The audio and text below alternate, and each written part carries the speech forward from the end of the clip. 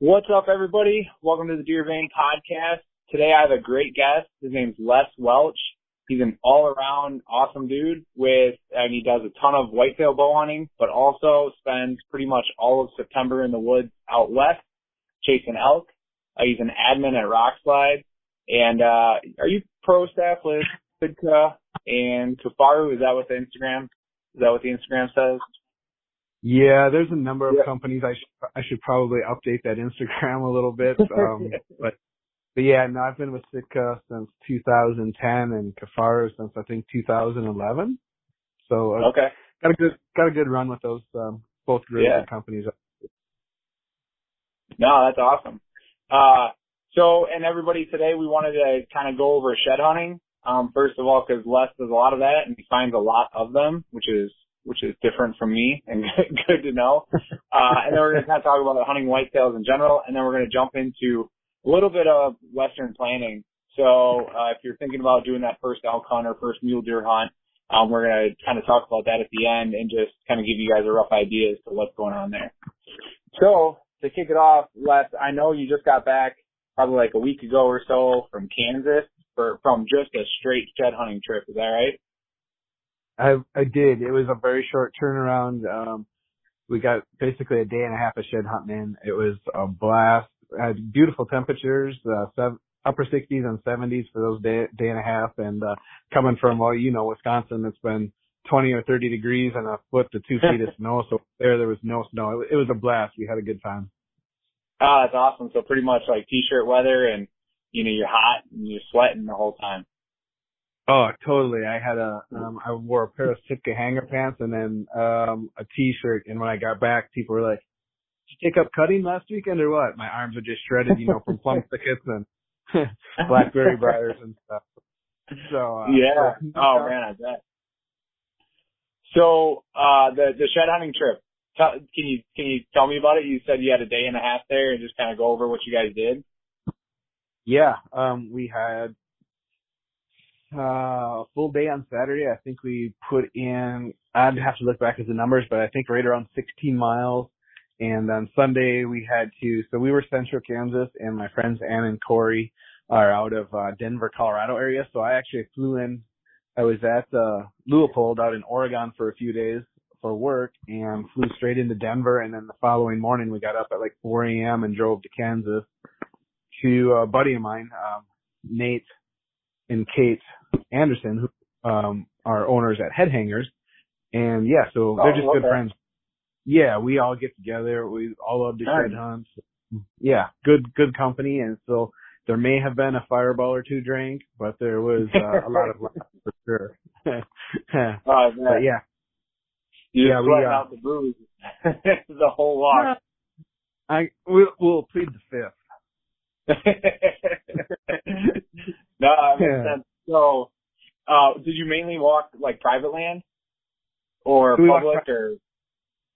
Both private and public. This trip was actually the first trip that I've ever had that was geared with a higher percentage of private land, which was kind of fun.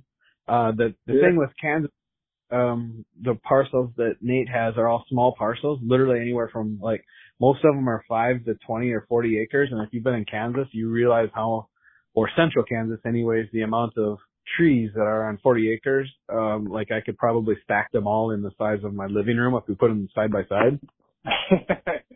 So okay.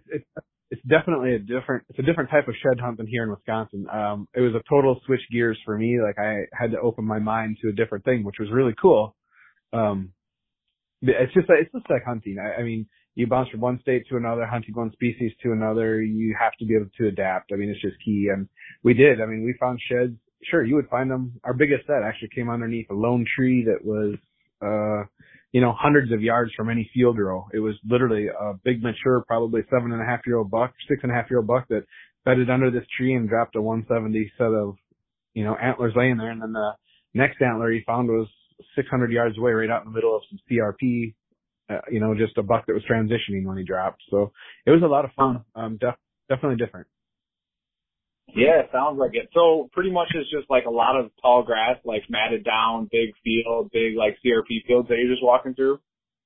Yeah, exactly. A lot of CRP. I mean, I think we picked 23 antlers, and I would safely, very, very safely say there was probably 2 to 3 or more times that amount of antlers left behind, because it's so hard to cover it, and we were covering ground fast looking. We had a lot of ground we wanted to cover, so we didn't search it super hard. There was a chunk of CRP that we know, there's probably 8 or 10 just off of camera pictures, antlers laying, if not in, real close around, and we found 1 antler. So we know there's a pile of them there, but just trying to find them when you're in stuff that's anywhere from knee to head high it's pretty tough. Oh yeah, does the snow help mat that down or no? They don't get a lot of snow there. I mean, there's some here and there, but no, I mean, a lot of that CRP was, waist high, some of it shoulder high, and all of it is knee high. So, even finding the old shed that, I think in all those antlers, we only had 2 that were, not brown ones that were a year old. They just get covered up in the grass so much. Oh yeah, okay. Yeah, and then do you really have the squirrels down there to eat them, or do mice get a hold of them, or anything like that? I'm trying to think, I think every antler we found, there was only one that had a slight tiny bit of chewing, and it was like on one tine, if I remember right. Oh, nice. Yeah, so those things kind of just hold year over year, so you got opportunity to come back. Yeah. Yeah, like I said, the problem there is the grass covers them up. If you get into some of the wood rows or field lines, where you don't get that tall CRP or the grass, then you're okay. But just the percentage of finding them, unless they burn, when they go through and burn those CRPs, it's like a gold mine, because the antler doesn't burn, but then it sticks out. You got white on anything that's black. So that's what, that would be ideal if we could, find those. Yeah, just go through, hey, we're having the burn, let's do it. Yeah, that makes a lot of sense. I remember one time they had a burn by me. I'm in central Wisconsin, and they burned one of the CRP fields, and the DNR did. And I looked at that, and I was like, oh my God, this thing's got to be a gold mine. I'm gonna find a bunch of antlers in here, and it's gonna be easy pickings. And my buddy was the biologist, and he goes, oh yeah, no, every time we burn a field, we go looking for antlers too. Yeah. Because I suppose that makes sense. Our buddy Luke, Nate's best friend, I turkey hunted with Luke this last spring in northern Kansas, and he actually manages, exactly what you're talking about. He does the burns, he does the plantings, he does the management of those properties, and I can't remember how many thousands of acres he's got, but yeah, you should see his shed piles.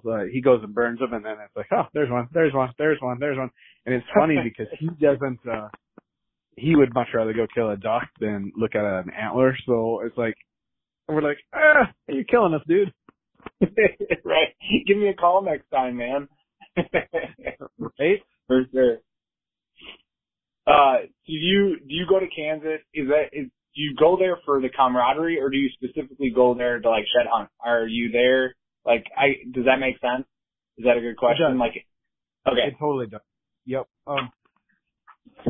With Nate and Kate, this is a long story, but not long story, but I should probably kind of just fill this in. As we were talking about this, some of my best friends now, it's funny, I met through a little tiny Sitka show in Denver, probably I don't even remember if it was 2014 I was out there and did a show, and this couple came into the booth, Ann and Corey. And hey, we talked hunting a little bit, and they looked at the gear. They were fans, whatever. And then the following year I was there, and they came back in, and I remembered them, and we got talking, and we hit it off again. And Ann had said something. I'm like, no, you're kidding me. I know exactly what you're talking about. And this is really like a small world, because we're in West Denver. I'm in north central Wisconsin, and her dad lives in north central Wisconsin, less than a mile from one of my random bear baits. And I knew this when she said this little random tiny lake. And so we kind of stayed in touch and became social media friends, and that progressed. And I met Nate, with head hangers through Sitka at an event. I don't even remember what show, if it was in Iowa Deer and Turkey or Madison a couple of years ago. And his partner Luke, and we became friends. And so it just kind of evolved, and we all love to shed hunt, which is funny. So, Ann and Corey had us out this last spring, and we went shed hunting. We found, I can't even tell you the amount of antlers we found, in one weekend. The the inches was in the thousands, literally. We had such a good time. And so yeah, very fair question, and I'm gonna have to honestly answer and say it's the camaraderie. Because we're in a triangle of Kansas, Denver, and Wisconsin, and it's not really easy to see one another at least for me, because I'm kind of the oddball out there, only about 6 hours apart. But so for me, yeah, it's definitely the camaraderie, and then you throw in, like, seriously, probably my biggest passion, probably as much, if I had to pick bow hunting or shed hunting, I would, if I could only do one forever, it would honestly probably be shed hunting. So yeah. So I'd say camaraderie first, and then, cause those are all just really good people, and then throw in one of our passions, and God, life doesn't really get any better. Yeah, no, it's a good time. It's like going fishing with your best friend or something like that, you know? But yeah, going shed hunting. So then do you do any other, like, shed hunting only, like, specific shed hunting trips outside of Kansas? Oh yeah. I have, right now I have a 10-day trip planned to Colorado.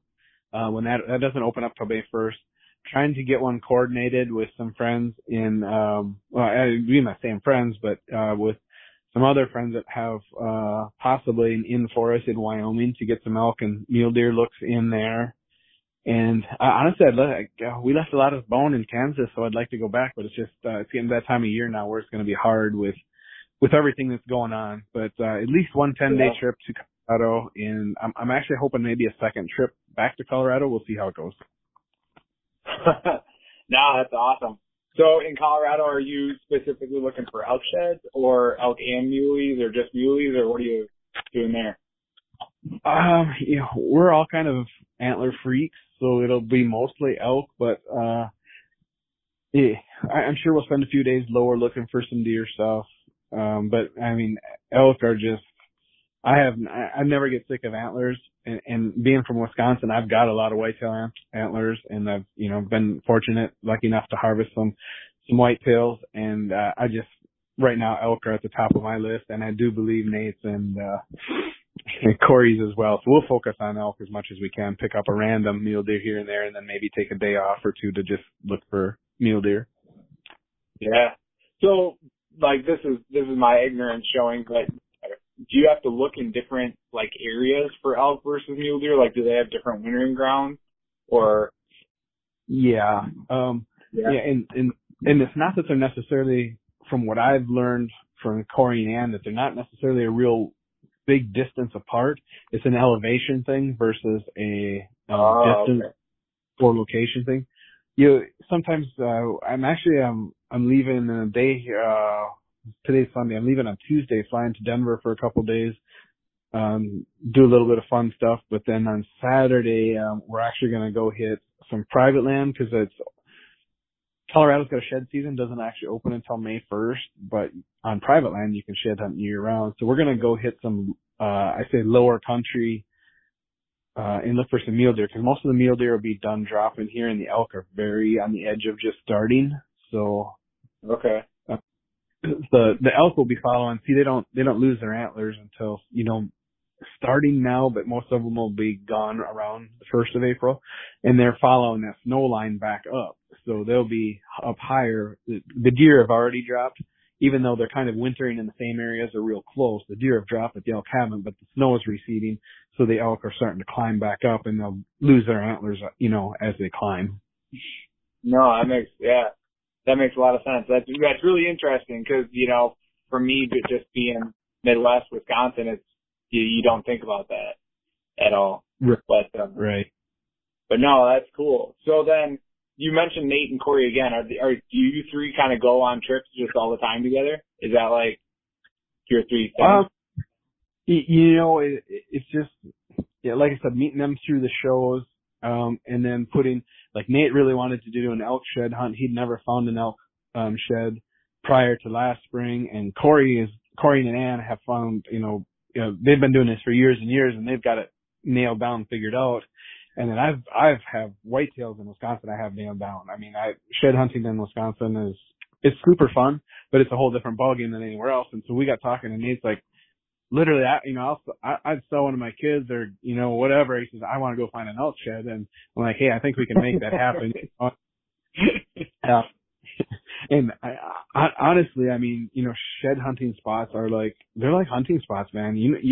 I don't know if you follow social media, but it's gotten to be such a game right now where, yeah, you know, when it opens up May 1st, people are going to be out in headlamps and they're going to be scouring those easy ones. And so it's like, hey, you know, I don't just want to take any random person to, you know, shed hunting spots, especially when they're not mine. These are Corny and Ann spots, and they're going to take me, and then I'm going to ask to bring somebody else along. So yeah, we've just got to be really good friends, and it's, again, more camaraderie than anything. But yeah, we definitely plan the shed hunts together, and,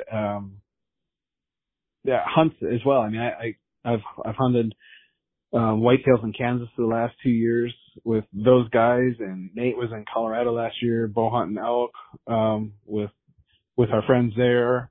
And, you know, we'll all be hanging out this next weekend doing a little bit of shed hunting, some hockey games. Again, there may or may not be any fireball involved. So it's just a good time. No, that makes sense. So I kind of understand this, but could you lay out, some people listening are probably like, how in the hell or why would you have a shed hunting season? So can you lay that out for people? Yes, absolutely. That's a great question, and I probably would not have even thought to touch on that. So the high country, like Denver right now, probably has zero snow on the ground. If you drive an hour to my friend Sam and Becky's, which I'll be out there in the next few days, and he's watching elk off of his deck right now with, you know, a spotting scope. They maybe have a foot of snow and, you know, an hour west of Denver where he's at, but where he's watching them with a spotting scope is probably 2 feet of snow, 3 feet of snow, and they're just kind of hovering on that edge. And as soon as they start dropping antlers, which he watched a set drop, a few days ago, a week ago maybe, guys are diving in there because, you know, monetarily, yes, antlers are worth of value. But to us, none of us sell them. We all hang on to them. We do it for the fun. But some people are doing it for whatever reason, and they're going to dive in there because one set dropped out of a herd of 40 bulls, and they're going to push those bulls. They're going to pick up that one set possibly, but then it stresses those animals because they are in 2 feet of snow. They've been wintering all winter long. They don't have the great food, and it's hard on, you know, their bodies as they're trying to prep for this next year. So basically a few years ago, shed hunting's got so popular, they established a season, closes, I believe, December 31st, and then it does not reopen until May 1st to pick up any antlers in Colorado.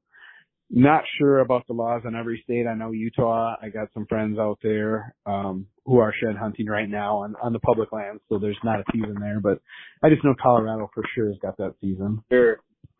And that makes a lot of sense. You know, at the end of at this time of year, they're at their weakest point, and then people are going in there and pushing them around for the antlers, and it's just adding a lot of stress on their bodies that they don't need or want. They just want to, you know, let those elk be and recover, right? So that makes a lot of sense.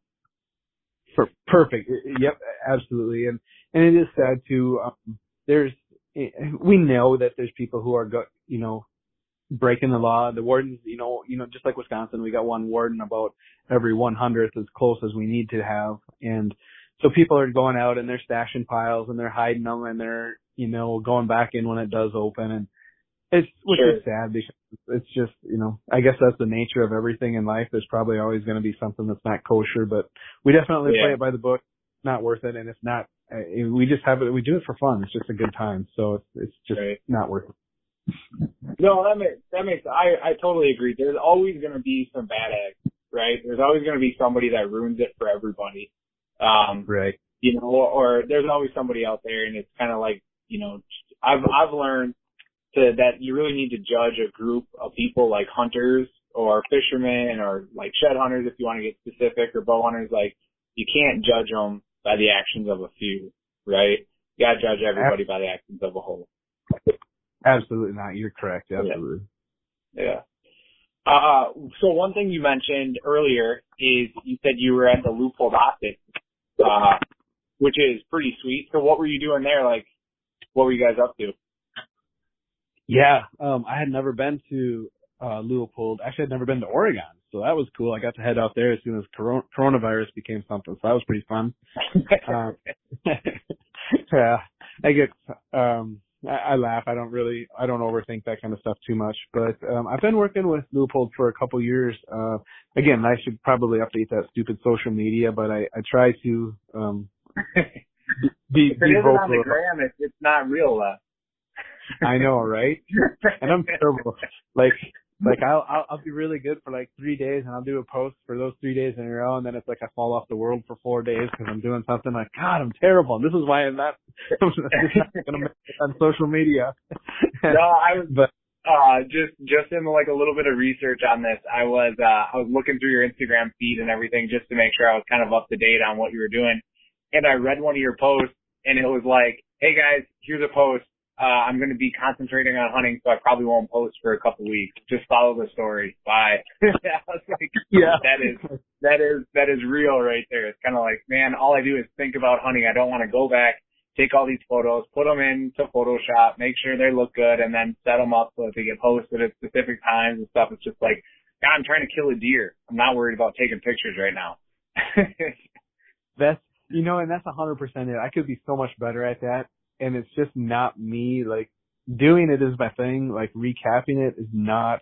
I love photography. I really went crazy on that. Or not crazy, but just like, I super enjoy it. So I've really tried to work harder at it the last 2 years. Upgraded all my gear and my lenses and all that stuff. So I definitely document the moment, and I've got tens of thousands of those moments on my hard drives.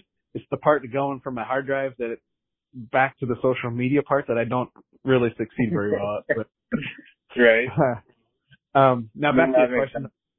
Yeah. Lou, I've been working with, all those guys, Tim and Teresa and, Michael and those guys for a couple of years, and, just a different aspect of, they've got athletes and, I don't know how you would, classify it, but they're famous people, but they don't have, a huge in the hunting industry, like a pro staff, a specified pro staff. So we've been kind of working together trying to figure something out like that. And, going forward this year with the tax, they're going to be, have a little bit bigger presence at the Total Archery Challenges again. And so I just wanted to get out and see the factory and learn a little bit more about them. And I tell you, if you're ever in Oregon, and especially in that part of Oregon, and you can make a trip out there, definitely call ahead and try to set something up, because I'm a very loyal person when it comes to people and companies, and these people are just really good people. Yeah, they make great ass glass. Their optics are awesome, but these people are phenomenal. And for me, I knew that going in there, but I had no idea what this company really was about. This is 700 employees in Beaverton, Oregon, where start to finish, their rifle scopes are 100% made in the U.S. It's so cool to see that 700. Cool.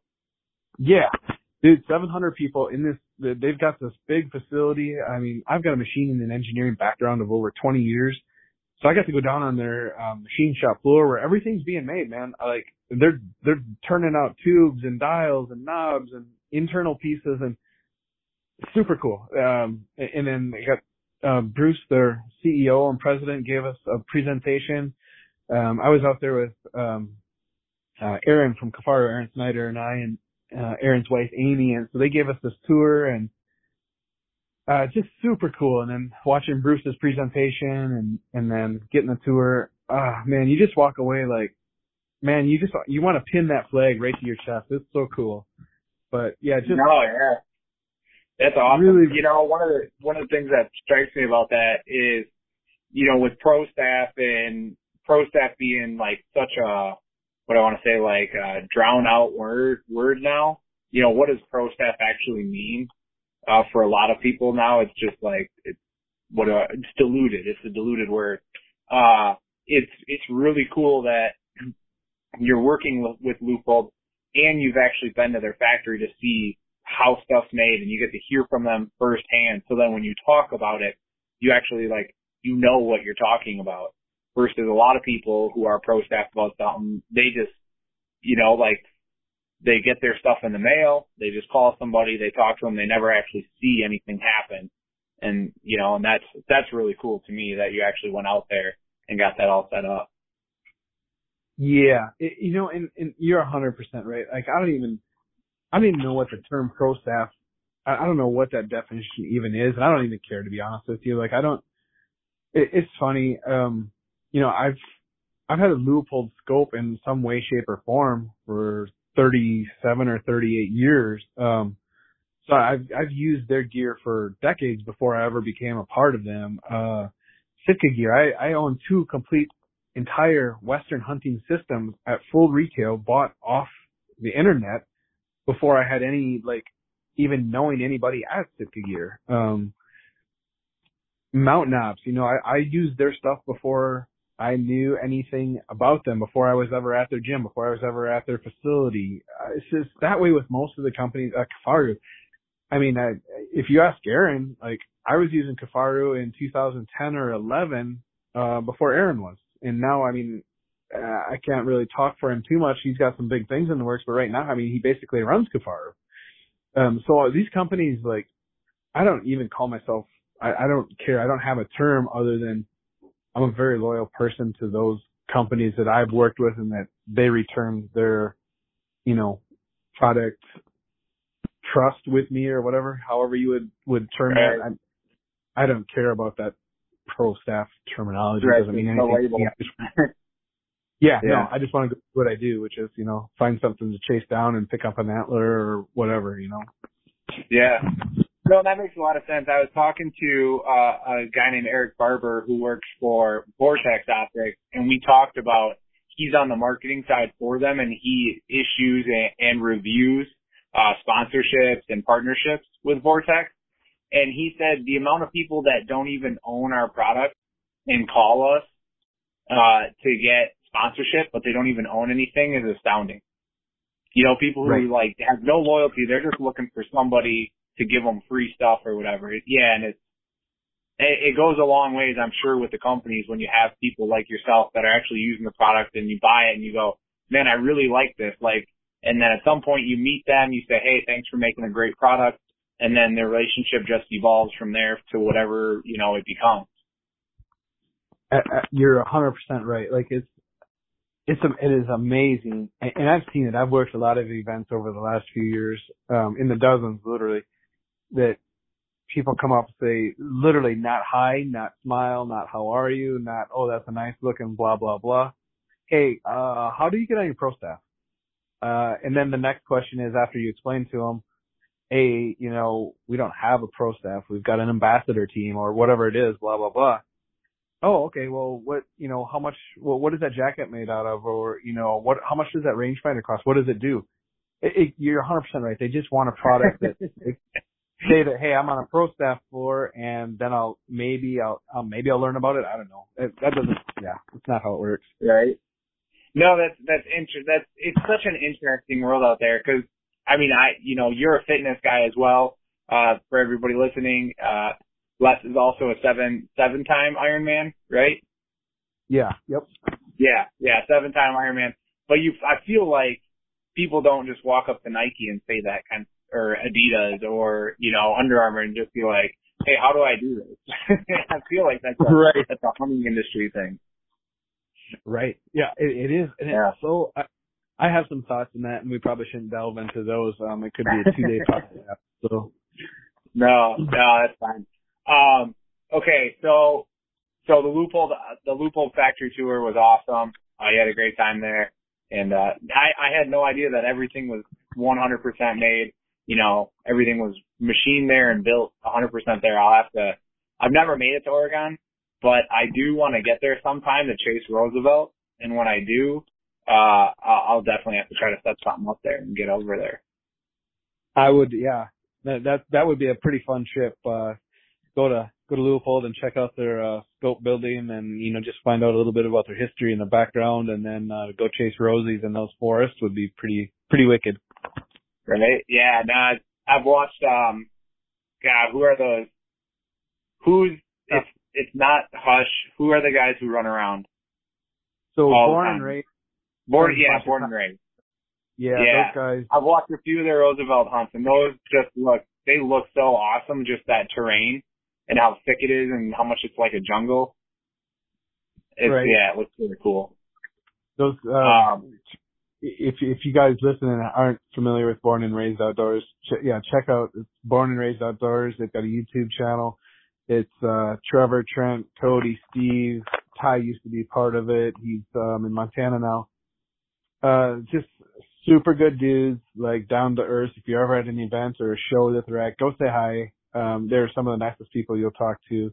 Good elk hunters, and they get it done in rosy country. And man, I'm telling you, I don't know if I want to go out there, dude. It's beautiful. Like if I get in some of those big forests where like Donnie and Corey and David Brinker were hunting the last couple of years, yeah. But I see some of that jungle and go, man, I've been in some stuff in Idaho that I thought was bad, but that looks horrible. Right? That's like, that's one of those things that's at a point where you go, well, should I do a guide or should I try this DIY?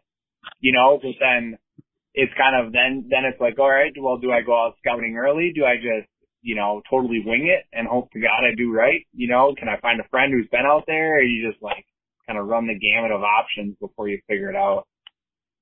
Yeah, exactly right. But yeah, before we get into the whole Western hunting stuff, because I do want to talk to you about that, is I know like this year, you got a buck in Kansas, right? I did. It's a pretty fun story. So I do a lot of solo hunting, or I hunt with one really good hunting buddy. And I'm kind of talking like general hunting all around, elk hunting and whitetail. Mike, he's out of Wisconsin here, so him and I headed to Missouri in the third week of October, and he ended up killing a deer right around the last, give or take, right around the last of November. I don't remember or October, I'm sorry, but right around the end of the month. And he bailed out of Missouri a little early and went to Kansas, and I stayed in Missouri for a few more days, trying to find something I was looking for and didn't. And we had a rainstorm coming in, so I ended up leaving Missouri a day early, and it was about 6-7 hours over to Nate's house. And anyways, yeah, again, I hate to keep bringing this back, but it's like when we get together, I don't know, Fireball comes out, so. For me, that is kind of the not go-to drink. Like if I'm walking into a grocery store or whatever, and they go, yeah, you want to get Fireball? I go, no, I don't. I don't want to get Fireball. Like, let's just buy Jack, or let's just buy some. I don't care anything else. I will do peppermint schnapps all night before I drink Fireball. That's funny, and I don't know what it is. I'm a very in control person. I like to have a drink here and there, and I know that I'm making it sound like I'm an alcoholic, and I'm 100% the opposite. But if I don't know, there's something about Fireball where like, let's throw down a Fireball and then we'll get serious. But anyways, so it was like it was, I want to say, around midnight when I rolled into his place, and in the rut there, you're getting up at 5 o'clock to go hunting. Well, I don't think we went to bed until like 2 or 2:30 after just catching up. Hadn't seen one another for probably 4 or 5 months, and we rolled out. We were late. We crawled into the stand. It was definitely shooting light. And just BSing. We're sitting in the same tree, and we're just literally BSing, just trying to get caught up, having a good time, just chatting. And I don't know, we'd smacked the horns together once, and I think Nate was turning around to say something, and he's like, big buck, and I'm like, yeah, whatever, okay. And I cocked my head, and here's the buck I ended up killing. He's wiggling his way through some, I don't know if it was a plum thicket or what, at like 20 yards. He's going to step into a scrape at like 13 yards. And I'm like, holy crap, and yeah, just, got the bow and got swiveled around. And, I don't know if the tree wasn't the best to hide two not so tiny guys. And I don't know if he spotted something or what the deal was, but he got a little sketchy looking at us. And then finally he kind of put his head a little bit away, and I could tell he was going to take a step. And so I was testing that new Iron Will Solid out and the new Mathews DXR, which hadn't been released yet. And the Iron Will, did you say solid, or was that the wide cut? Or I'm sorry, yeah, you're right, the wide cut. So that was the wide Okay. 100. Yep, the wide 100 in the VXR. And Okay. he gave me a shot that was not ideal, but it was 13 yards, and I tucked it behind the shoulder as close as I could, and that iron wheel did the rest. It entered right tight behind the shoulder, exited mid rib. We knew he was dead, but we kind of were like, what did we just do? You know, we've been in the sand 20 minutes, and That's awesome. we got down, looked for an arrow, found the arrow laying right there, blood right away, and we had literally, I still haven't posted any of this. It's going back to all that stuff I store and never post, but I've got some video of this blood trail. Literally, it's just picture taking a milk jug and a Sharpie marker and jamming the marker in the bottom of the milk jug and then walking along. It was about as wide as your thumb and a solid stream for the first 60 yards. And then, believe it or not, and then like 5 minutes after the shot, believe it or not, we jumped him, and he run out into a field, and we were able to run out to the field, catch him running back in. After about a 100-yard run, he was running back into the woods, so we're like, we'll just back out, let him be. And I think we went and checked a couple other trail cameras and BS'd a little bit and come back, and he was, where we saw him disappear, where we thought was back into the woods, was he actually made it to the wood line and fell into the grass. He was dead on the run. We watched him die and didn't know it. Oh. Yeah. I hear, it seems like that seems to be the case. Like, sometimes, I mean, Yep. willing to bet that people who, that's not the case don't tell the story. Like, yeah, I jumped him and I lost him. But yeah, I've heard a couple of stories recently where it's like, yeah, we watched him bed down and that's where he died, or he just disappeared right here and that's where he died. You know, you come back and he's just stiff as a board. Right. Yep. So, and he was a beautiful deer. I got him sitting on my kitchen table on a head hanger's pedestal right now, still trying to decide. I'm running out of wall space here, so I hate to not mount. He's a 150-inch deer. He's a mainframe 10-pointer, beautiful deer. So just still trying to decide what to do with him yet, but beautiful deer, fun hunt. Just a great time. And then, year prior. Very, very serious question here though. Does, when you get out late in the morning and you get up in the stand and everything still works out, doesn't that really kind of demotivate you to get up early next time? Not during the rut. The rut it's so special. And I honestly, like you said, I spend all of September in the mountains. This year it was August 23rd to October 1st. I spent in the mountains. So I don't get to whitetail hunt early anymore. I'm not a big fan of a mid-October whitetail hunt, especially in Wisconsin. You know what it's like here for the most part. So I use October as a catch-up, and then I'll start whitetail hunting around the 20th, 21st of October. But then I'm calling that a rut hunt. It's early pre-rut, but that sign is there. I'm looking at funnels. I'm looking at the sign that's there. So during that time, any time in October or November, I'll tell anybody, if you can be in the tree stand, if you're an hour late, go. If you can get there at the right time, which is, whatever that is for you, maybe it's 10 minutes to an hour before shooting light, great. If you can only go from 11 to 2, go 11 to 2. There's never a bad time when deer are horny. Right. No, I agree. I got two comments there. One, I got a buddy who shot a 160-inch buck on October 13th at 11 a.m. And I looked at him and I was like, why were you in the tree at 11 a.m. on October 13th? And his response was awesome. He just said, well, that's when I could get out. So I was like, right. All right, man, whatever suits you. But, go ahead. I'm 100% in agreement with that. Right. I'm sitting in my living room on my couch right now and I'm looking at a deer I killed, on October 9th at 10:30 in the morning. So, on October 9th, there's nothing supposed to be happening, and it's daylight at 6 a.m. or whatever, 5:45, 5:30, I don't remember. But I've been in the stand way too long. I was sleeping, actually, and I hear this crunch.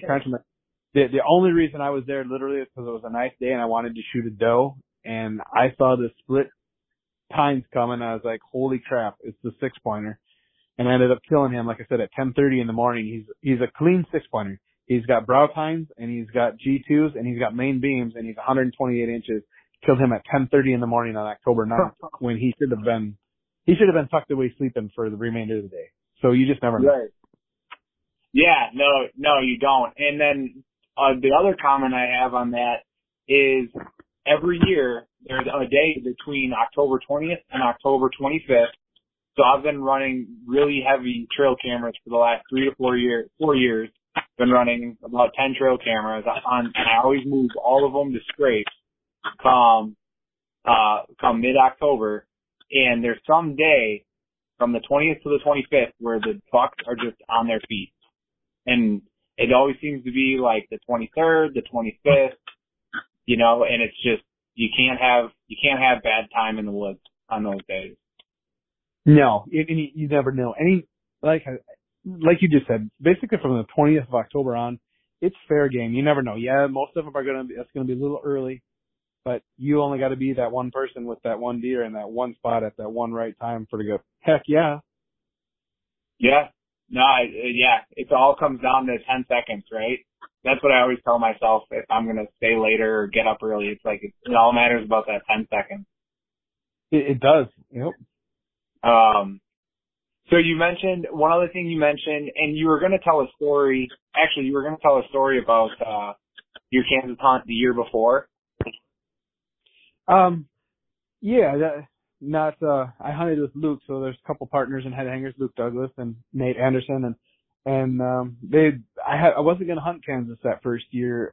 I've hunted Kansas in the past, but I wasn't going to do it that year. I was just going to buy the points, and like, no, you need to come to Kansas. You got to come to Kansas, and they just rode me. Finally, I told them like the day before the application was due, like, guys, I do not have my research done, and I'm a research freak. Like, that's why I 100% feel that's the reason my elk success, for the greatest reason, has been successful is research. There's a lot of contributing factors in people, but research. It comes to that with whitetail too. And I'm like, I haven't done the research. I don't know where I want to go. I don't even know what unit I want to apply for, much less what areas I want to focus on, much less have any boots on the ground. So I'm not going to. And they're like, dude, just get here. We've got ground. We'll take care of it. And anyways, they peer pressured me into it, and it was really good. We took and we set up my wall tent and on some property, and Luke and his wife Alicia came over one night and we BS'd, and they showed us a couple of small chunks of private property we could hunt, but we had thousands of acres of public as well to hunt. And Garrett Rowe, heads up decoy, he came up one night and had a couple beers with us and sat in the tent. It was kind of like an elk camp, we just big wall tent set up with propane and just a good time. And we hunted hard. We hunted really hard for a couple of weeks, and I've seen some gaggers, man. So 3 booners and around 27, if I remember right, Pope and Young bucks. But it was a style of hunting I hadn't done yet, and it was all CRP and open rolling, and you had to use a heads up decoy, or you had to get in front of them, or you had to try to rattle them in on the ground because there just wasn't no trees in these areas. And Mike ended up killing a nice one on one of Luke's family's small chunks. It was a chunk you looked at and go, what? But Luke always said, he told us this a couple of times. He goes, if I could pick anywhere to be in November, it would be in that spot right there. And that's where Mike ended up killing a really nice, 140 inch-ish, buck. And then, it was funny. It was literally at the same time, but like probably 50 miles away, even though we had the same base camp. I killed a 7.5-year-old mature 8-pointer. He doesn't score well at all. He's just and I passed him up 4 or 5 times. I'd have to go back and look at the video. 4 or 5 times throughout that morning, I'd rattle him in or snort wheeze him in, and I'd let him go. He just wasn't the inches that I was looking for. But every time he came in, he added more to the memory. And finally, it was like whatever time it was, and I passed him up a bunch of times. I'm like, if I rattle or snort wheeze and this sucker comes in again, I'm gonna kill him. And wouldn't you know, I went through the rattling sequence, and the first deer come around the corner, ears laid back. He was ready to fight at 25 yards with this buck. And sure enough, he walked up. I made a mock scrape the day before and hung a camera in front of it, like 9 or 11 yards in front of my tree stand. And he walked up, ears bristled, ready to fight, didn't see nobody, saw that scrape, walked over, faced the camera, lifted his head back to, work the licking branch as his front feet stood in the scrape as my arrow blew through him, and then the camera took a picture of him. So it was pretty cool. Oh, that's awesome. Yeah, you'll have to send that to me. cause I'll make that like the profile picture for this episode. But that's really cool. Do you have a lot of luck with mock scrapes? That's something that I've actually never done. I don't do it as much as I should because I'm a very mobile person. Like, I don't hunt private land only. If I'm going to be 100% honest, over the entire years, like of all my hours sitting is probably 5% or less of private land. So I don't know where I'm going to hunt a lot of times, until I find that spot, especially afternoon sits. A lot of times I'm hanging hunting and I'll never be in that tree again. I'm looking for a particular sign when I'm whitetail hunting, and if I don't have that sign, I'm not hunting. I will walk until I find the sign, or I'll go sit in an old spot that I've hunted before that I've had luck because it's a funnel between A and B or a transition from somewhere or something. But this particular spot I knew I was going to hunt because it was a Y where 3 locations came together. It was one of the only draws around, had some of the only timber around, and it had food. So I knew over the course of the next 10 days I would be back in there a few times if I hadn't tagged out and the wind was right. And it just happened to be that the next day that, you know, he stood in that mock scrape. But yes, to answer your question in a roundabout way, when I do make mock scrapes, a lot of times I'll put cameras over them, even though I don't know that I'll ever go back and hunt them, but I know it's a good area that the deer will pass through, even if it's at night. And the deer really do use them a lot. Sure. No, it's something that, so just in my personal opinion, I've hunted public land a lot, and that public, like, I never really wanted to make a mock scrape because I didn't want to alert other people to an area that I was kind of hunting. And not that you would know exactly how the human made it or anything, but then I also just thought in my brain, like, where a natural scrape is also kind of a natural travel route, and it's naturally set up to be hunted. And so I always just thought that, you know, a natural scrape was more effective than a mock scrape anyway, so I just never made them. But so this new piece, my family bought 100 acres in August of last year, and I found on the whole property, I found 2 scrapes. So I really didn't find a whole lot of them. So this coming year, I'm going to make a bunch of them.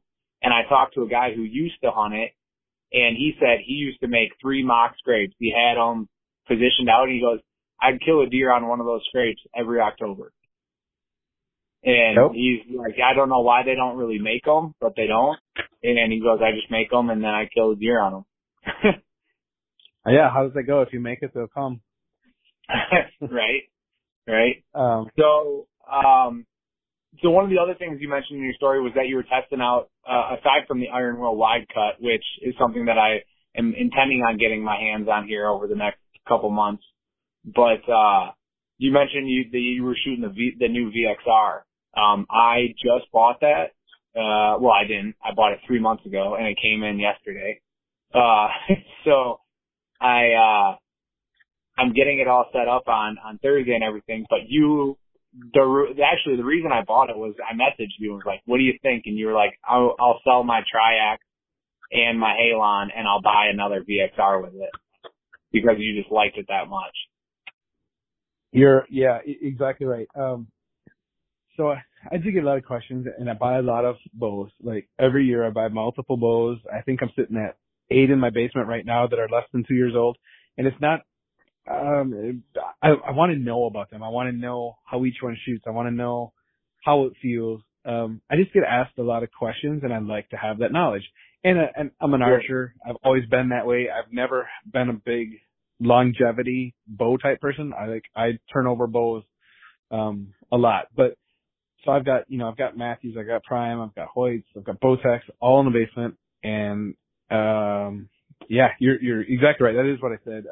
Except I believe I said I would sell my Verdicts and my Traverse because I was going to go with. Okay, sorry. Yeah. No, you're right though, because I did. I just sold the Triax as well, and the Halon 32 probably less than a year ago. So, that DXR is amazing. Like Matt McPherson is such an innovator. Matthews is about an hour-ish, hour and 15 from my doorstep. And like I said, I've got a background in machining and engineering, and I've been through their shop, and I've talked to the guys, and I know the guys, and just to see it all made there, and just to sit down and talk to Matt is seriously amazing. I guarantee you, what he's got planned for 2023, even though I have no clue what it is going to blow our mind because I don't think the VXR can get any better, but I guarantee you he's already working. I know this for 100% on his bow for 2023.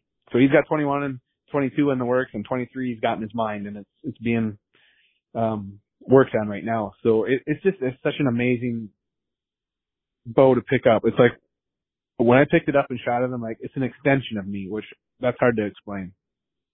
No, it's one of the things that I really want to work on over the next few years of my life is just becoming a better all around and more knowledgeable archer in general. You know, buy your own press, start doing all your own work and start messing and tinkering with things.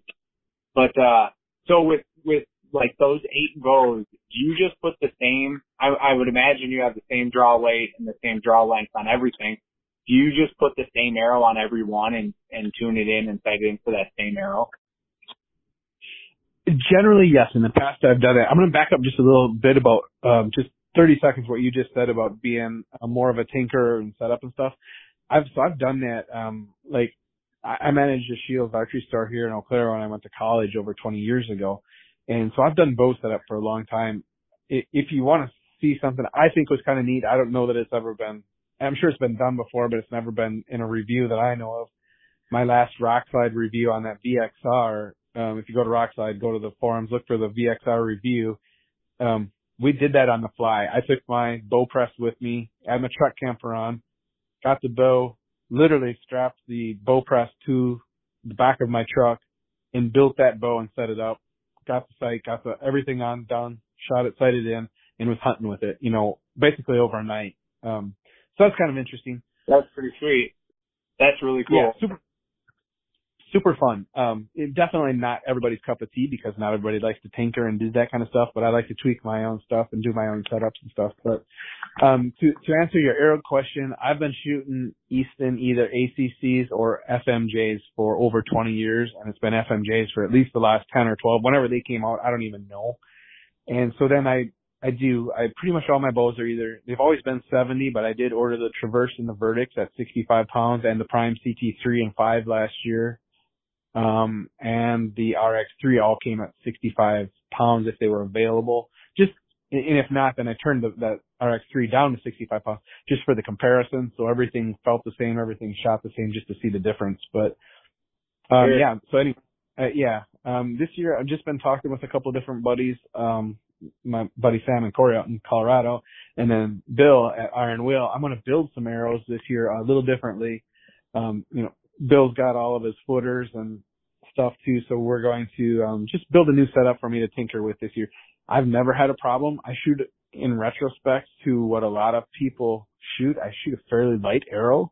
I believe Nate said he was shooting like, gosh, it was something crazy, like 6.8 grains, and I think I'm around 6 or 5.9. I've never gotten into the real heavy arrow, you know. You're talking per inch, correct? Yeah. Yeah. Okay. Yep.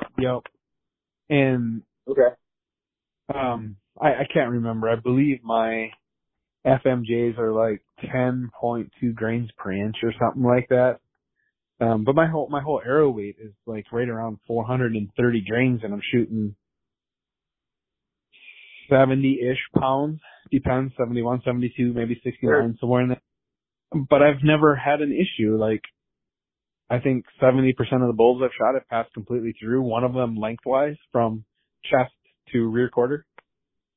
So, yeah. But we're gonna play around a little bit this year, build an every heavier arrow, just see how it affects flight and go from there. Sure. No, that makes sense. And you know, like if you watch people argue on, you know, I enjoy I never comment, but I enjoy just reading all the comments that people put on, you know, the Facebook and the Instagram posts about heavier light arrows and stuff like that. And everybody's counter to, like, people say shoot a heavy arrow because you get better penetration, shoot a light arrow and your sight pins are closer, so you have less you have less room for error. So then, you know, accuracy is more important than weight. And it's kind of, I've come to the conclusion, like, me personally, it's whatever works for you. And it also depends on what animal you're hunting. Like for me, 95% of the time, I'm trying to kill a whitetail under 30 yards. So, I build an arrow for that. And I think people get caught up in trying to build like an arrow or build a system for an elk when they're hunting, I guess I shouldn't say that. Cause you do want a heavier, like, you might want a heavier arrow. Do you shoot the same arrow for both whitetail and elk? 420 grain? 430? My setups are identical. When I got one thing shooting, I shoot all 8 bows, all one bow for whitetail, for antelope, for rabbits, for turkey, for elk. Doesn't matter. Yeah. No, yeah, and I think a lot of people get caught up in like, oh, I need to build an elk arrow now, or I need to build a whitetail arrow, or I need to build, different arrows for different animals. And if you're really good and you're really accurate with this one, just, shoot it in the heart.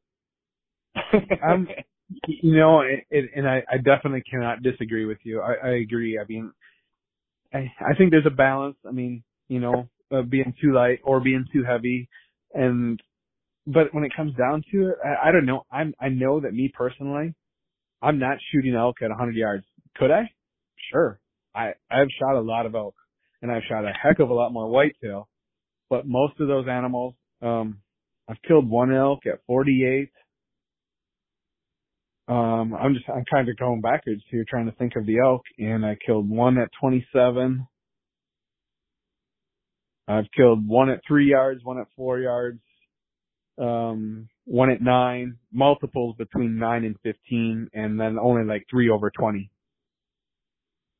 So yeah, I would, if I have my accuracy dialed down and I'm shooting 429 grain arrow or 639 grain arrow, I don't give two shits as long as I hit where I'm aiming, I'm good. Yeah, at 10 yards, I don't think you're going to have a problem. Right. Now, I guess where I think I might have a little difference, and I would err on the other side, would be the lighter arrow for Total Archery Challenge when we're shooting. Your close arrows are 35 yards and your long arrows are 140, 150, 160. Yeah, I probably want that lighter arrow just to go shoot. And I'll probably set up a bow that way because I'll be doing all the Total Archery Challenges again this year. But for my hunting setups, it's dial it, get it set, dial it in, and then go kill stuff. That makes sense. Yeah. So, is that something? So one of my fears is like, I get into setting up archery and I get the press and I buy all the gear and I get it going. And then I have to like relearn how to do everything every year, because after I get everything set up, then I'm not going to change it or putz with it for, 3-4 months. And then I'm going to have to relearn it again the next year. Or is it something that's kind of like, just like riding a bike? Like you just understand, you remember how to do it and you're off and running. You're talking about like, setting a bow up, twisting cables, stuff like that. No, man, I took a long time off from it, actually. Like I said, 20 plus years ago, I was doing it every day, setting up 10 or 12 in the fall, late summer, fall. Sometimes you would set up 10 or 12 bows. So it becomes second nature, but then I did kind of get burned out on it. So I would, I had my certain people I trusted. I'd buy a new bow and tinker a little bit. I'd just take it out, say, guys, set it up. This is what I need. Tell them the numbers, set it up. And then I could do final tweaks on it. But man, there's really nothing. And I guess you could probably find from A to Z on YouTube as far as the quality, but it's nothing that once you learn it, you'll understand it. And yeah, maybe you just want to call up YouTube and say, oh, how did I tie that knot? Or, do I need to twist the cable 3 times this way? No, it's super simple. It's hands-on, learning, very easy. Gotcha. Okay. Yeah, no, I'm kind of excited about that. I just gotta get into it. Okay, well, we're cresting. We're getting pretty close to an hour here. And before you hang up on me here, let's talk about, Western hunting a little bit. So me personally, I've been out elk hunting 3 times, twice in Colorado, once in Idaho. The 2 Colorados were in September. The one in Idaho was a cow hunt last year, rifle, and I did it August 1st to the 10th. So it was a really interesting hunt, and it was just kind of like ambush before they get to food, Sure. Which was all on the private. So it's just kind of one day we actually we had a herd of about 12 cows that were using an alfalfa field. We watched them stand up under the irrigation system in the alfalfa field, feed, and then lay back down. Like, well, we can't kill them. Good luck. Yeah, yeah, exactly. But anyway, tell me, so if the listener, somebody's listening to this, and I'm going to pay attention to this for sure. I guess tell me a little bit about your elk hunting background and what drew you to going out west. And then also kind of, like, I kind of want to get into, how you apply and when you apply and things like that. Sure. So I've been in the woods. I just turned 45, and I've been in the woods since literally I was 3 years old. Just when my dad had me doing hunting, fishing. He was more of a fisher than a hunter, but when he couldn't fish, he hunted, and that got instilled to me. And I'm more of a hunter. When if I can't hunt, if I can't fitness, then I might fish. But I have whitetail hunted forever, and I loved it. Absolutely, it's my passion. Archery hunting whitetails is just my passion. It'll never go away. It never will. But my best friend from high school, Sam, he'd been on a couple of elk hunts, and I think he'd even killed a bull, and it had got me kind of intrigued about it. And he's like, dude, you got to go elk hunting. And I don't know what it was, but in like 2007, I was like, I watched something. I don't even remember what it was. I was like, I got to do that. And it was early 2007. I started planning my elk hunt. I started researching, and that was bow sight at the time. Rock slide did not exist at that time. And so I started researching bow sight and doing, okay, this is what I need. And I started buying things. I'm not kidding you. In 2007 for my elk hunt. My first elk hunt did not start until September, what the heck was it? September 9th of 2009. So for 2.5 years, I researched and bought gear. Cause I don't like to buy gear more than, once or twice. I do now. But then, like, if I bought something, I wanted to buy the best that I could. So I bought a Western Mountaineering bag in 2008. It was $500, and I was like, oh my gosh, and anyway, so I will credit my elk success to research, and then more research, and then, a certain few people. But Sam triggered that, elk hunt, and so he was a part of that. In 2009, we headed to Idaho, man, and I had a plan. YouTube and Onyx, just the mapping capabilities. Like, we had a plan. We were going to X marks the spot in Idaho. We were going to park the truck at the trailhead. It was 3 miles cross country. There was no trail there. We were going to set up, and I was taking 16 days worth of gear in there, and I was going to kill them out. Holy crap. I did a lot of research, but man, nothing could prepare me for that first trip. You had 16 days? I had 16 days from the time we left the truck. I was taking food for 16 days in my backpack. Like, I'll send you a picture, man. Like, you will not believe it. My pack was 127 pounds. That did not include my bow, which was on my shoulder, my fluoros, which were on my neck, my rangefinder was in my pocket, all the gear that I could stuff in my pockets. So I'm not kidding you. With all my gear, I was probably pushing 150 pounds for that day. And, oh man. Yeah, right? We hiked for 13 hours that day. Sam has not elk hunted with me since that day, but,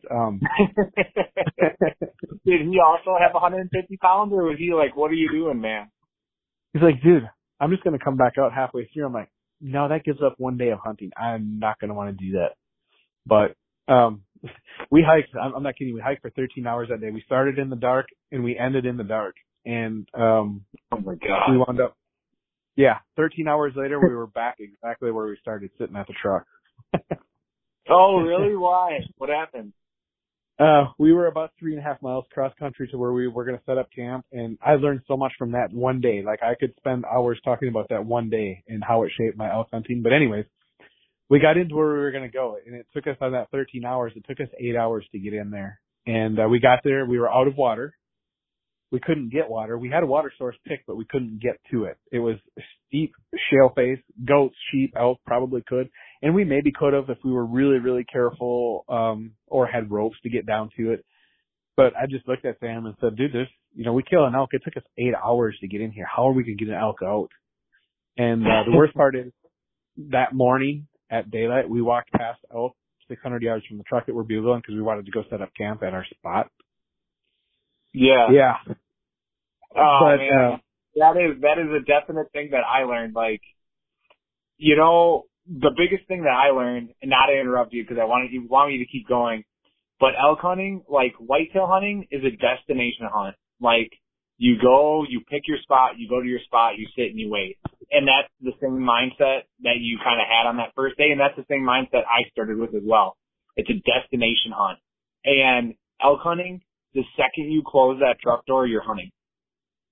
Yeah. Like, it doesn't matter, you know, you go where the elk tell you to go. You're not going to a spot to check it out. You're just wandering until you find them. That's exactly right. And a lot of people do not understand that. So, no. Go, keep going, yeah. Yeah, average elk success is around 10% archery. Which would, in 100% honesty, it boggles my mind with the resources and the people available. Why 1 in 10 people bag an archery elk is hard for me to fathom, but I do get it because I see it every year. Anyways, back up a little bit. We were back at the truck that night. The following morning, I mean, it was a long day. It was the hardest, probably most physical day I've ever had in my life. Sam as well, probably. I mean, I cramped up. I laid with my pack on my back in 75-degree heat. After like 10 hours, I lay on the ground for like 20 minutes. I couldn't move. Both hamstrings were locked up. But the following morning, I was up before daylight, packing my pack, getting ready to go hunt. And I killed my first bull elk that night. Basically, it was my first day of hunting ever, elk archery. I killed a bull elk. And it's just kind of set the tone for that hunt. Sam was, you know, I mean, I can't shortchange Sam at all. He was definitely responsible for, you know, helping me get that elk, tag that elk, pack that elk, getting the fire started, and he's killed multiple bull elk on his own since then. But literally, I knew that day when I tagged that elk that I would never miss a September again unless, you know, something major happened. I have went west every year since, and the trips just keep getting longer. You know, my trip this elk season was 5 weeks out there in the mountains, and we killed a lot of elk this year. It was super fun. That's awesome. Okay, so if I'm new and I'm getting into elk hunting, like, I mean, you said research, and you essentially researched for 2.5 years, 3 years before you even started hunting, and just kind of like on a whim, like from what I understand, Colorado generally has the most amount of elk, so that's where a lot of people go. It's easier to get a tag there, so that's also why a lot of people go there. If I'm starting out, do I want to go to Colorado, or are there better, so try Montana or Wyoming or Idaho or Utah or? There's it's a really good question, but you were right with your first statement. Colorado's got more elk than any other state. Colorado's probably got more elk than multiple states combined. The opportunities are easier. They're less expensive than other states. And literally, you can park your vehicle on a highway, literally I-70, and walk off I-70 and go kill an elk. It's not a bad place. It's definitely not a bad place to start. You know, New Mexico is an amazing elk state. Arizona's an amazing elk state, but Arizona, you're talking, you know, $150 application fee essentially. And, you know, multiple years. You might wait 20 years to hunt the premier elk units in Arizona. Colorado, you go buy that over the counter for $568 and you're set. Or you could go to Montana and buy, you know, a combo tag for $1,100. There's less elk. There's going to be, you know, probably less pressure. There's fewer trailheads. In general, maybe some better quality bulls here and there. It just kind of depends what you're looking for. I don't think you can go wrong really with any state. You just have to be careful what you're applying for. There's areas in New Mexico and Arizona, yeah, you don't want to apply. There's going to be a late season tag that the elk have migrated out of, or something like that. But if you pick a Colorado, you won't go wrong. I would never tell anybody not to go to Colorado for their first elk hunt. I mean, I've killed multiple bulls there. Hunter, my son, killed his first bull in an OTC unit. We backpacked 6 miles into a wilderness, and he killed a 6x6 bull at 13 years old. So, I mean, yeah, anybody can do it. And I would tell anybody, I planned for 2.5 years. I'm glad I did, but now I tell people, get your foot in the fire. Go. Like, if you're thinking about going out, just go. You'll learn more by going than you will by 2 years of planning. That planning will help for sure. Don't get me wrong. But yeah, just go, get out there, experience it, ask questions. The forums are great. I've got some stuff in the works. I'm going to get going this summer that I think will help a lot of people. It's going to be, I don't want to say one-on-one, but it's going to be face-to-face stuff. It's not, Corey Jacobson's got an awesome, thing out there. It's called Elk 101 University. Highly, highly recommend it. Just look it up. It's amazing. Yeah, like I did it. Yeah, I did the whole, all of us, the group that went out there, we all made sure everyone got it so everybody understood the same things and made sure everybody actually completed it. You know? Perfect. Yeah. But yeah, I mean, yeah, that Elk 101 was fantastic. That was a great quote. Absolutely. It should literally, off a novice or a new elk hunter should cut years off their learning curve. And then look up his YouTube, Elk 101, Destination Elk. He's got V1 and V2. I'm just finishing up V2 because it's just been busy. But if you watch what those guys do, and then you look up Born and Raised Outdoors and watch those guys, Dirk and the Born and Raised guys, and then Angry Mountain, Jason Phelps, they got their YouTube series. Watch those guys. Yep. You will cut so much time off of just being out there. What I've got in mind is different. It's going to be more small. I don't want to say classroom because I don't do classroom type stuff, but like, you know, a small group atmosphere where it's, basically kind of like an Elk 101, but a face-to-face kind of thing, much more personal. And exactly like you're doing right here. You're asking questions and I'm giving you my experiences and I can tell you what works for me. And that's all we can do as, you know, as hunters is find what works for you, find your niche, find your method. But when you find it, don't close the door on everything else, but exploit it because it'll work for you if you get it to work. Yeah, no, that makes sense. So if we're like researching, if I'm looking into elk hunting and I want to go to Colorado, like, do you recommend an over the counter hunt, or do you think people should put in for points and wait to get that? Because you said that over the counter, you know, that'll get your feet in the fire. That gets you going and get you out there. So, like, that's what you would recommend is just going. Right. Yep, yeah, absolutely. Not waiting for points or... So I knew in 2007 I was going to elk hunt, and when I do something, it's pretty much all in. People who know me will understand that what I'm saying. But in 2007, I started building points, not just for my 2009 hunt, but for 20 years down the road. So I'm sitting on 12 points in Arizona. See, we're on 2020. So yeah, 12 points because I screwed up. I missed a year. And I'm sitting on the same in Utah, and I've cashed in Wyoming points twice, and Nevada and Montana. So I would say apply for points. Selfishly, I want to tell everybody, no, don't ever apply for points. It makes my draw odds better. But for yourself, yes, absolutely. Apply for those points. Buy an over-the-counter tag. Buy those over-the-counter tags, those fill-in tags in the meantime. But eventually, you're going to start stacking up. And that's where we're at right now. I'm sitting on 6 points in Colorado, and I don't want 6 points. But I've got a lot of really good hunts the last few years, and I've got the next few years lined up. I don't know when I'm going to be able to use those points just because I'm planning ahead. Sure. I have heard of a few people. I kind of wonder what was shaking around between their ears that said, hey, I went out elk hunting once and I didn't like it. I'm never doing that again. I got to think there's something going on there. But 99% of the people I've talked to who have went elk hunting are hooked hardcore. Yeah. I mean, yeah, I'm hooked. I go every other year. So, and that's what I made that deal with. My wife hates it when I'm gone for like 2 weeks without service. And now, like, she coaches volleyball, which runs through September, and now we have a kid too. I shouldn't say she hates it. She just, it's not the best time of the year to do that, but we figure it out, right? So I go every other year, and it is, I learn something new every year, and it's a totally different style of hunting.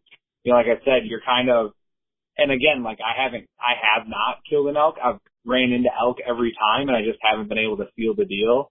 But it's a totally different scenario, and it helps a lot to be fit and in shape, which definitely comes into play, and be mobile and moving.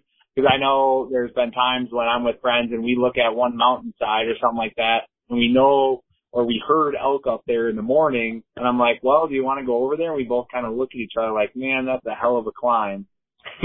But it's also, how bad do you want it? right? Yeah, So it is. Yep. And we pretty much. I got to kind of just preface it. The last couple of years have been quote unquote easier hunts, but we've backpack hunted, man. Like I've started my hunt some years 6 miles into the wilderness, so that's all I'm back. And then you've got to get that elk out of there. Being in shape is key. I believe in doing that year round. Like I see it online on the forums. People say, I just do an elk tag. You're not generally drawing those elk tags till May or June.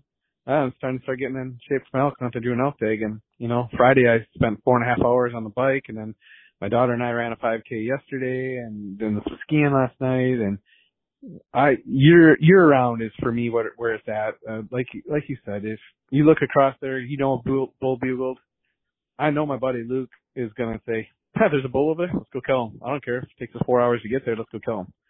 So right. Yeah, being able to do that is definitely a plus. But also just if you're a whitetail hunter and you're going out west, it's a different style hunt. You're always, for me, you're moving. You said it earlier.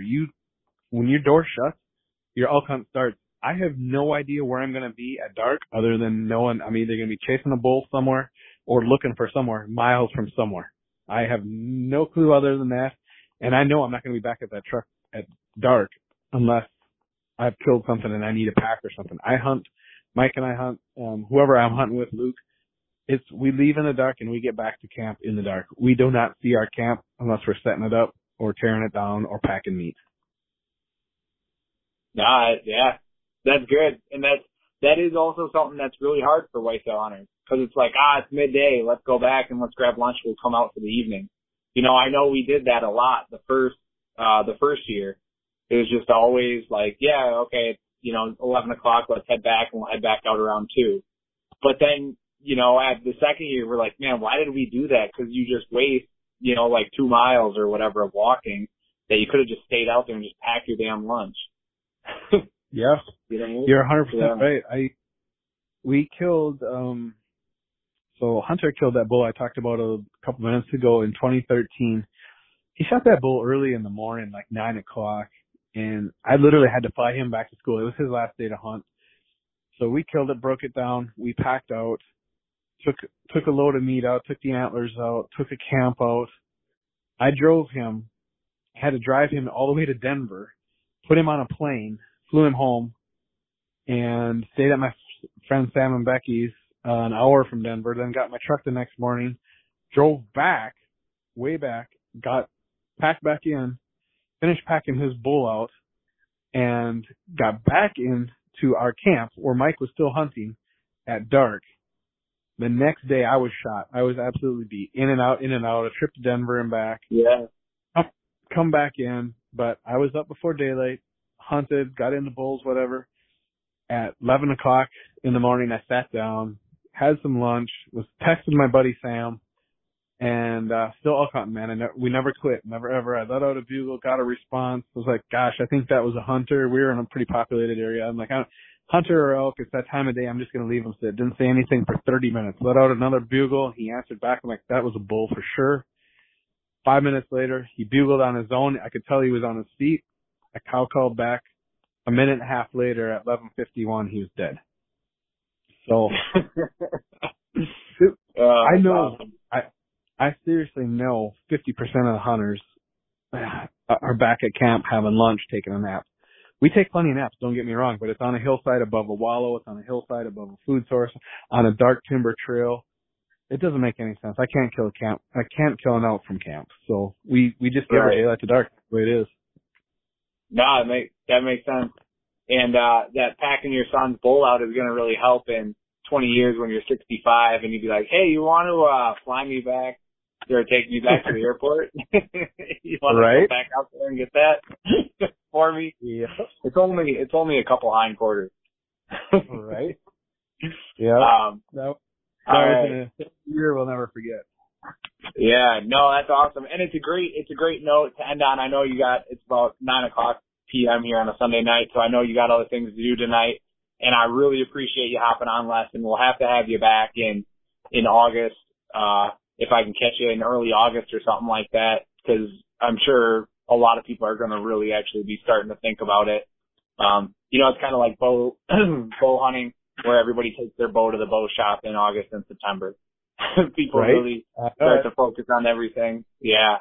I'm sure you know that working at Shield.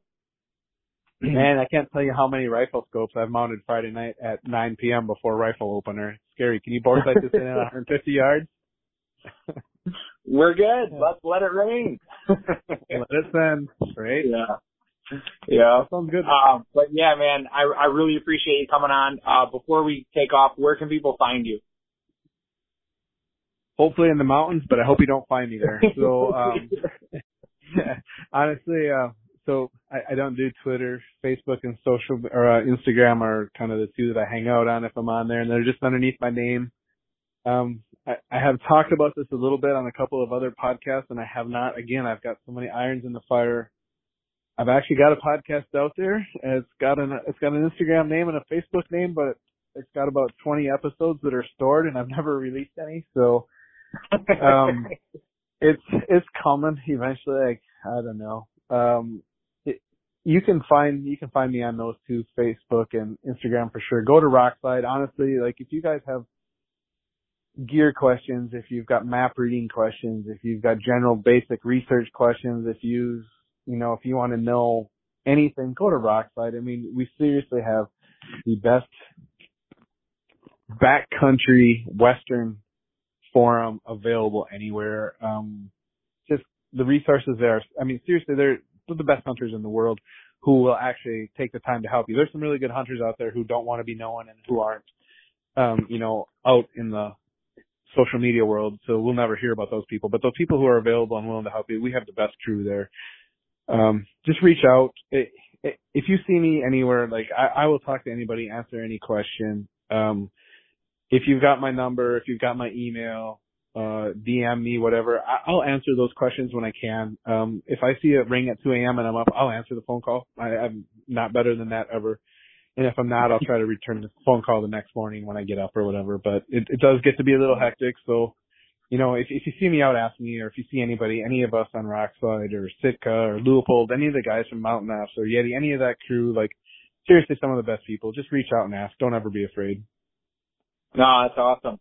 So and I would agree with that. The people that I've talked to from the industry that are within those crews that you just mentioned have all been extremely friendly, very nice, very forthcoming, very just charismatic people to just have a conversation with. And two things, Les Welch is spelled LES_WELCH_. That's the Instagram. And then Rockslide does not have a C in it. So it's just ROKSLIDE. And I will also give very high props to Rockslide. I spend a lot of time on there. I don't post a lot. Like, I haven't posted at all, I don't think. But I just enjoy reading all the comments and everything. And a lot of times I don't post just because my questions have already been answered. You go into those threads and there's so many questions that are already answered. You don't really have to, go and ask unless you're really looking for something super specific. There's just so much information on there. So wait, what? You know that you actually use like a search? What? I can't. I don't. I know. Yeah. Wow. I always feel, dude, I bet that's a real big pain for you guys because you see somebody ask a question and generally within the first 5 responses, there's a thread to the question that's been asked previously. Yes, exactly. And I just kid about that because it's very prevalent, but I get it. I was there back in 2007. I was excited. I jumped on the forum. I didn't want to read, scroll through 3,000 plus. Hey, I got a question. I thought it was the best thing in the world, but then, 17,211 people said, yeah, here, and here. Now I get it. Nobody's ever too big for that. So just, yeah, the forums are there, search them, but definitely reach out and ask because like you said, the industry people for the most part, there's some tools here and there, but there are some really amazing people and have become some of my best friends. And I guarantee you, see them, talk to them, sit down, they'll grab a cup of coffee with you or just sit and BS. Who does not like to talk hunting? Right? Yeah. No, it makes sense. All right. Well, it's been awesome having you on, Les. Really appreciate it. And then again, we'll have to catch back up in August before you hit the mountains. Sounds good, man. Have a good one. All right. Let's do it.